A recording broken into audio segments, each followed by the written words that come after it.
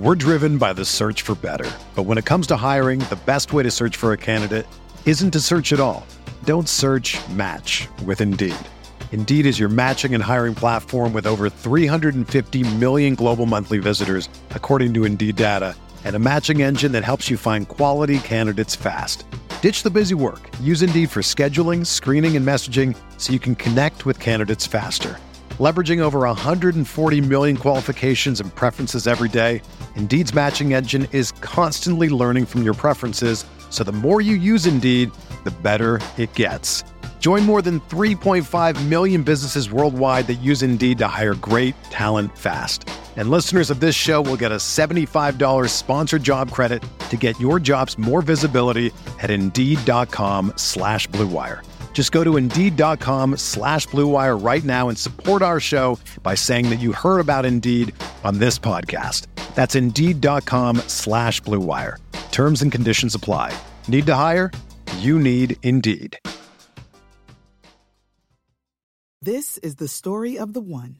As head of maintenance at a concert hall, he knows the show must always go on. That's why he works behind the scenes, ensuring every light is working, the HVAC is humming, and his facility shines. With Grainger's supplies and solutions for every challenge he faces, plus 24/7 customer support, his venue never misses a beat. Call quickgrainger.com or just stop by. Grainger, for the ones who get it done. The baseball season is go, go, go. It's nonstop, relentless for every night, 6 straight months, and then hopefully another month in October.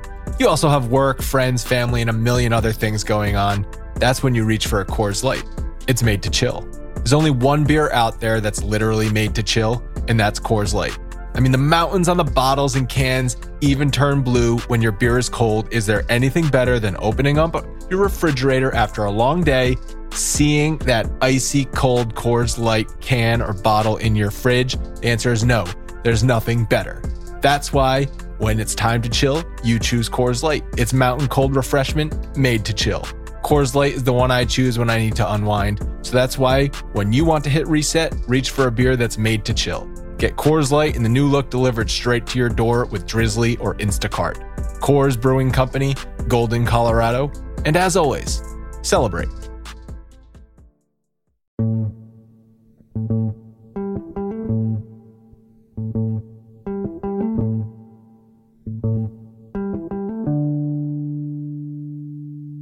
What's up and welcome to a history edition of the Bronx Pinstripe Show. Today, Elston Howard breaks the Yankees' color barrier.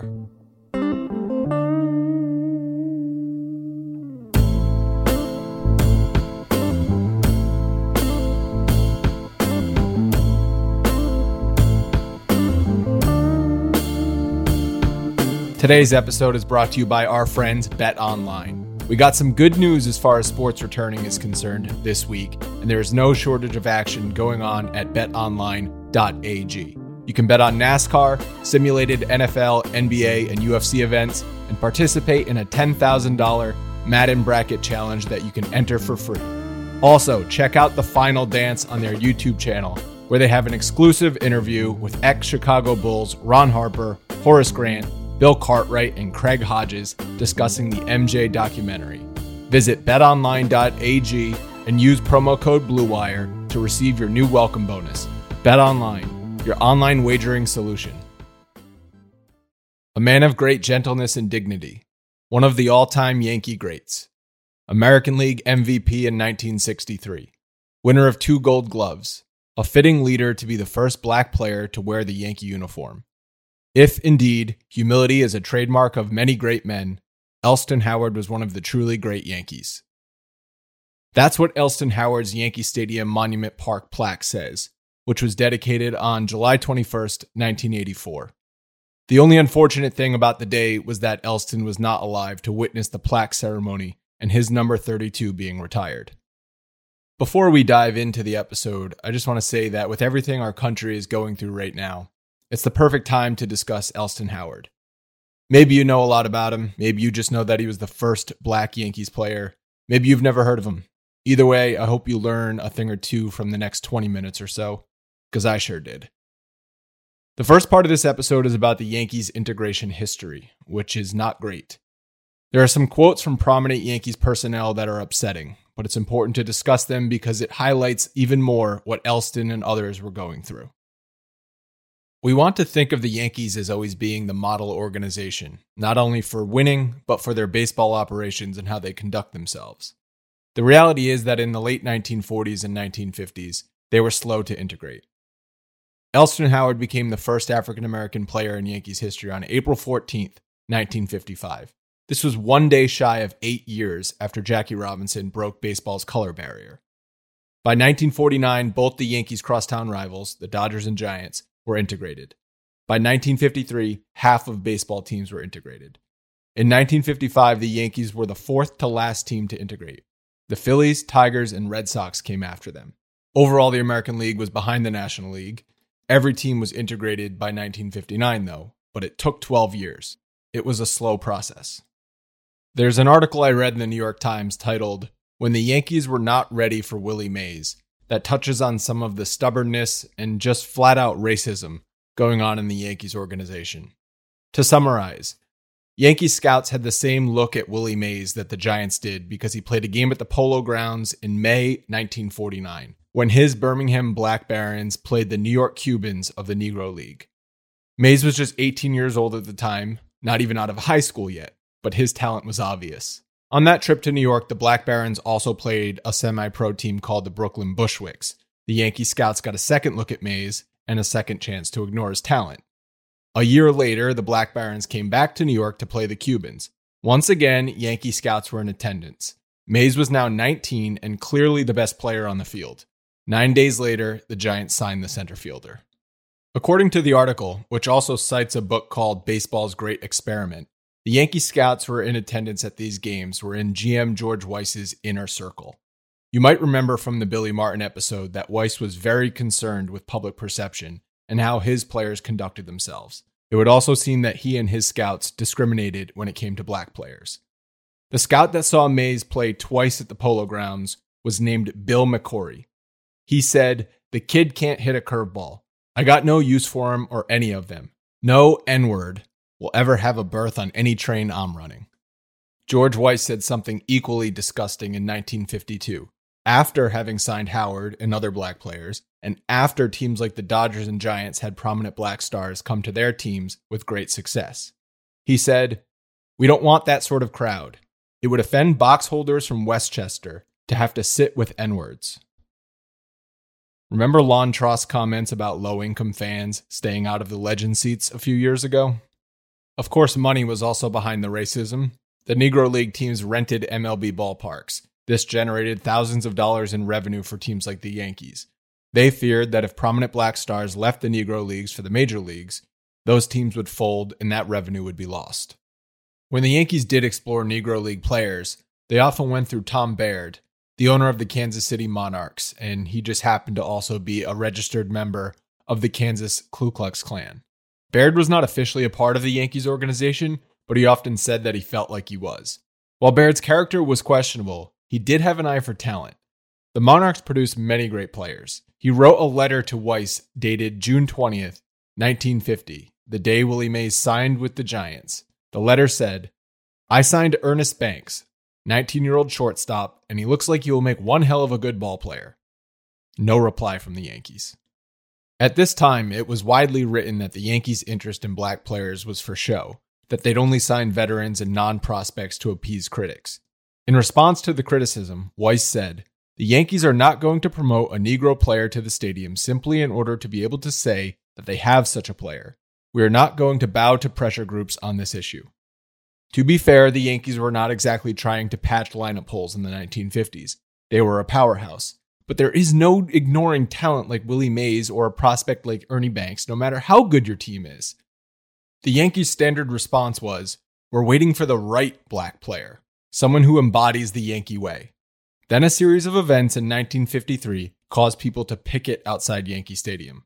The Yankees were close to promoting a first base prospect named Vic Power. He was born Pello. There's a funny story about why he changed his name from Pello to Power. It's really not the time to discuss that. Go check out his Wikipedia page if you want to know. Power was from Puerto Rico and he had a ton of success in AAA. He would have been the first non-white player for the Yankees, but instead they promoted Gus Trendos from AA. Trendos wound up being a solid player for Baltimore, but in 1953 he was not ready for the majors. Joe Bostic wrote in the New York Amsterdam News, "It would appear the only advantage Trendos had was one of circumstance and not being born a Negro. Power was not African American, but he was dark-skinned. When he was passed over for Trendos, blacks and Puerto Ricans picketed together." After the 1953 season, Power was traded along with 5 players and cash to the Athletics for 4 players, all white. The kicker came when Weiss gave the reason for trading the promising Power. "Maybe he can play, but not for us. He's impudent and he goes for white women. Power is not the Yankee type." The Yankees didn't really care if he could play or not. They were more concerned with the fact that Power was dating a white woman, and that if they called him up and fans found that out, it would cause ripples in their pockets. Makes your skin crawl. Power ended up having a solid career, but he was not the most promising black player in the Yankees organization. A month after the Yankees didn't sign Mays and didn't reply to the letter about Banks, they signed 21-year-old outfielder named Elston Howard from the Monarchs, but it took nearly 6 years before he debuted with the team. A quick side note before we move on to Howard's career, because I can't help but imagine it. The Yankees had a young rookie outfielder of their own in 1951, Mickey Mantle. Willie and Mickey were rivals throughout their career, but what if they shared an outfield and hit back-to-back in the lineup? That would have been unreal. For Elston Howard, 1951 and 52 were lost due to military service. Perhaps he would have debuted earlier if he wasn't drafted into the Army. When he returned, he was surprised to learn that the Yankees wanted to move his position from outfield to catcher, which he did have some experience with briefly with the Monarchs. Writers came up with a conspiracy that this was a ploy for the team to bury Howard in the minors, seeing as how they had Yogi Berra in the prime of his career, and it was a pretty odd move to move a guy from the outfield to catcher. Howard was a big guy, listed at 6'2", 196 pounds. He didn't have a ton of speed though, but he made up for that with good instincts in the outfield. But the Yankees saw him as a catcher. The media characterized him as a victim and a pawn. After their playing days, Jackie Robinson said, "You know, in a sense, Elston had it tougher than me. At least I knew Mr. Branch Rickey wanted me. But Elston didn't know if the Yankees wanted him." Howard often said that he couldn't have done what Jackie did in being the first black player in baseball. But he was a pioneer nonetheless, because when it comes to the Yankees, the spotlight always shines brighter. Despite what Elston was feeling, and he did question if the Yankees really wanted him, he didn't let the position change or the negative media attention affect his performance. He worked his ass off to develop his catching skills. The Yankees assigned Bill Dickey to help him, so that might dispel the theory that they didn't want him to succeed. His hard work paid off. He performed in AA in his first year back from the Army, then won the AAA MVP in 1954, primarily as a catcher. Then he made the Yankees' opening day roster in 1955. The Yankees finally made the decision to promote a black player to the majors. They withheld public pressure and media scrutiny for a while. It was easy to shrug that off when they were winning every year. But in 1954, they lost the pennant. The excuse that there was no need and they were just waiting for the right player didn't fly anymore. Howard's debut came on April 14th in the second game of the season at Fenway Park, when he entered the game in the 6th inning to replace Irv Noren in left field. In the 8th inning, he ripped an RBI single in his first at-bat. Even though they lost the game, it was a great moment for Howard and the Yankees. He'd have to wait until April 20th for his first appearance at Yankee Stadium and April 28th for his first start. Even though the Yankees made the decision to get behind Elston, you could tell they did it with caution.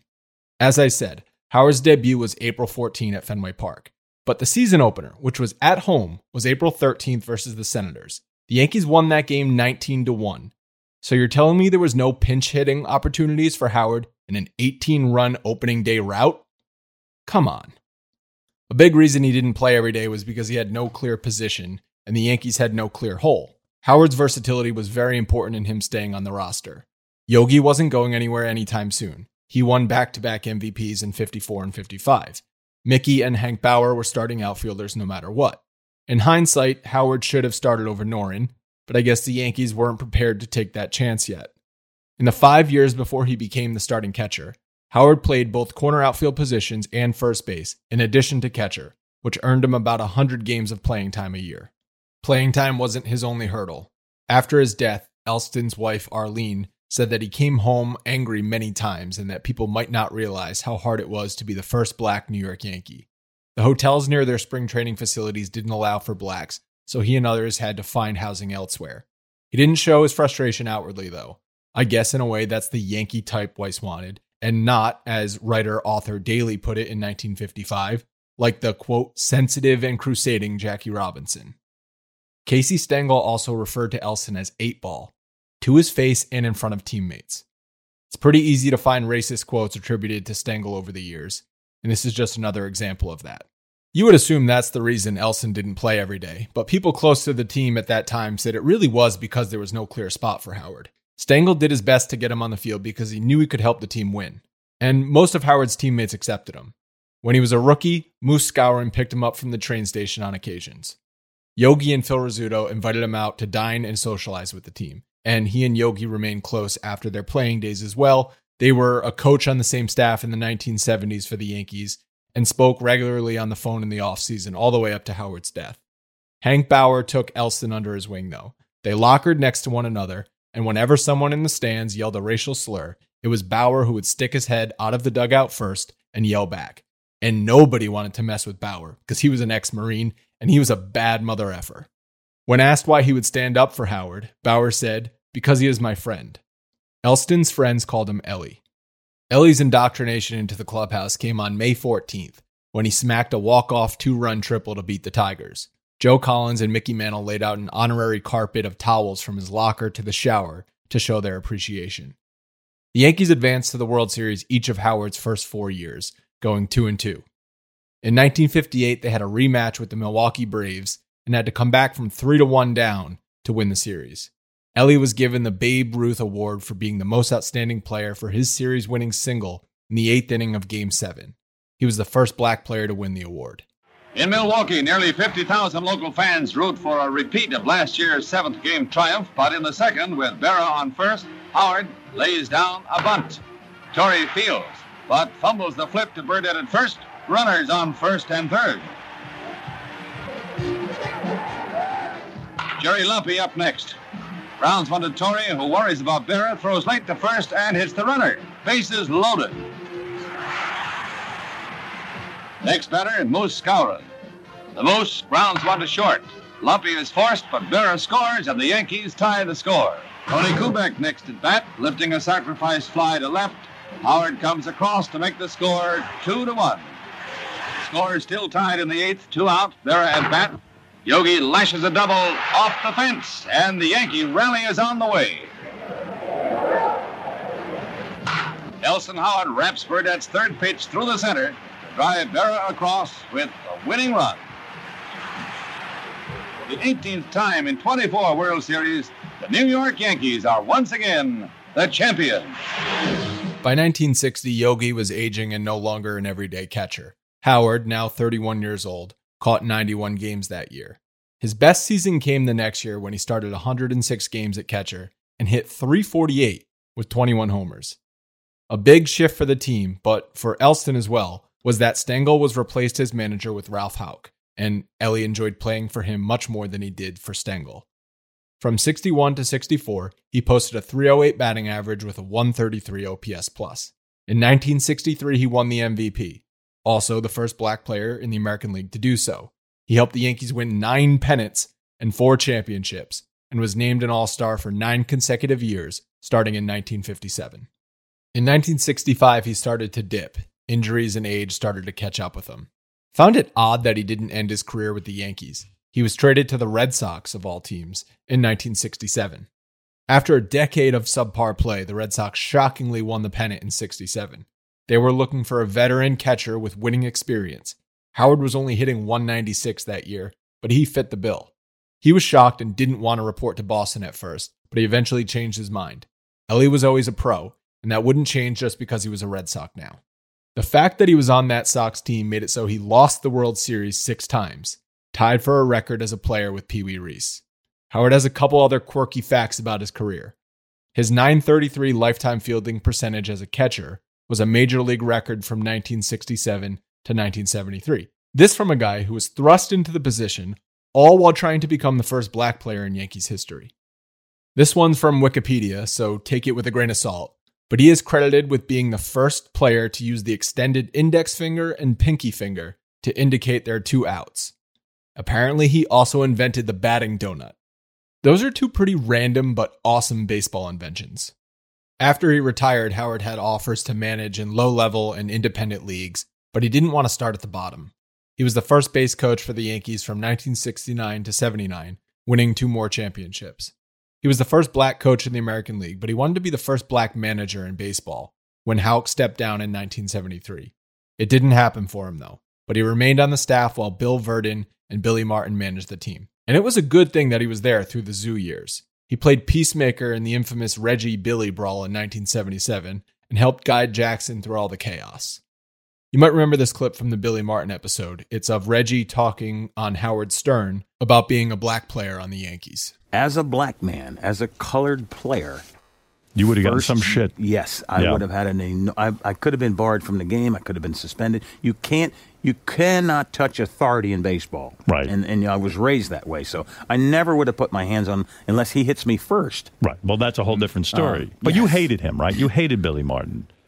I didn't like him. I didn't waste my time hating people. It's too much effort. He played mind games with you. I mean, he would have. Yes. He didn't What want. did he do? Well, Yes. he, batting fourth, the 4th position, cleanup, as they say. Yeah, he wouldn't let it happen. He wouldn't let Reggie, Really? Mr. Jackson, do this. Right. Now, why? Why the bug That up was his bad ass? for the team. Well, because I think that he thought it was very important to me, which it was. Yes. At the same time, it's a special thing at that time. Who's never been a black superstar with the Yankees, although Elston Howard was a great, great player. I think what you're implying is Reggie's comments about being a black superstar in the Yankees were interesting. It's kind of an offhand comment, but it's true. Elston was never a superstar the way Reggie was. Part of that was out of his control. He played on a team with Mickey Mantle, Roger Maris, and Yogi Berra. But part of that was by design. He wasn't outspoken and flashy like Reggie. It wouldn't have worked on the 1950s Yankees, and he knew it. In 1965, the Yankees called up 21-year-old African-American outfielder Roy White. He bridged the gap between the Howard era and the Reggie era. Roy White was a great player, even though he doesn't have much notoriety. He arrived just after the 50s and 60s Yankees dynasties were ending, which probably plays a factor there. In 15 seasons, he earned 2 top 15 MVP finishes and 2 All-Star teams. He was also on the championship teams in 77 and 78. 10 years after Ellie, White went through difficulty of his own coming up through the Yankee system. The Double-A team he played for were called the Columbus Confederate Yankees. Their uniform had a Confederate flag patch on it. Roy said he didn't pay too much attention to the uniform and was more focused on the civil rights movement and dealing with racism in the South. The team played in Georgia. But without Ellie, there may have been no Roy White. In the 1980s, the Yankees had many great African-American players: Willie Randolph, Rickey Henderson, Dave Winfield, among others. Ellie paved the way for all of them, and he paved the way for future Latin and Japanese players to wear the pinstripes as well. The Yankees made sure to keep Ellie in the organization after he got sick and could no longer coach. Unfortunately, he died at just 51 years old from a heart condition in 1980. After he passed, Red Smith wrote in the New York Times, "The Yankees organization lost more class on the weekend than George Steinbrenner could buy in 10 years. Thank you, Ellie, and thanks for listening."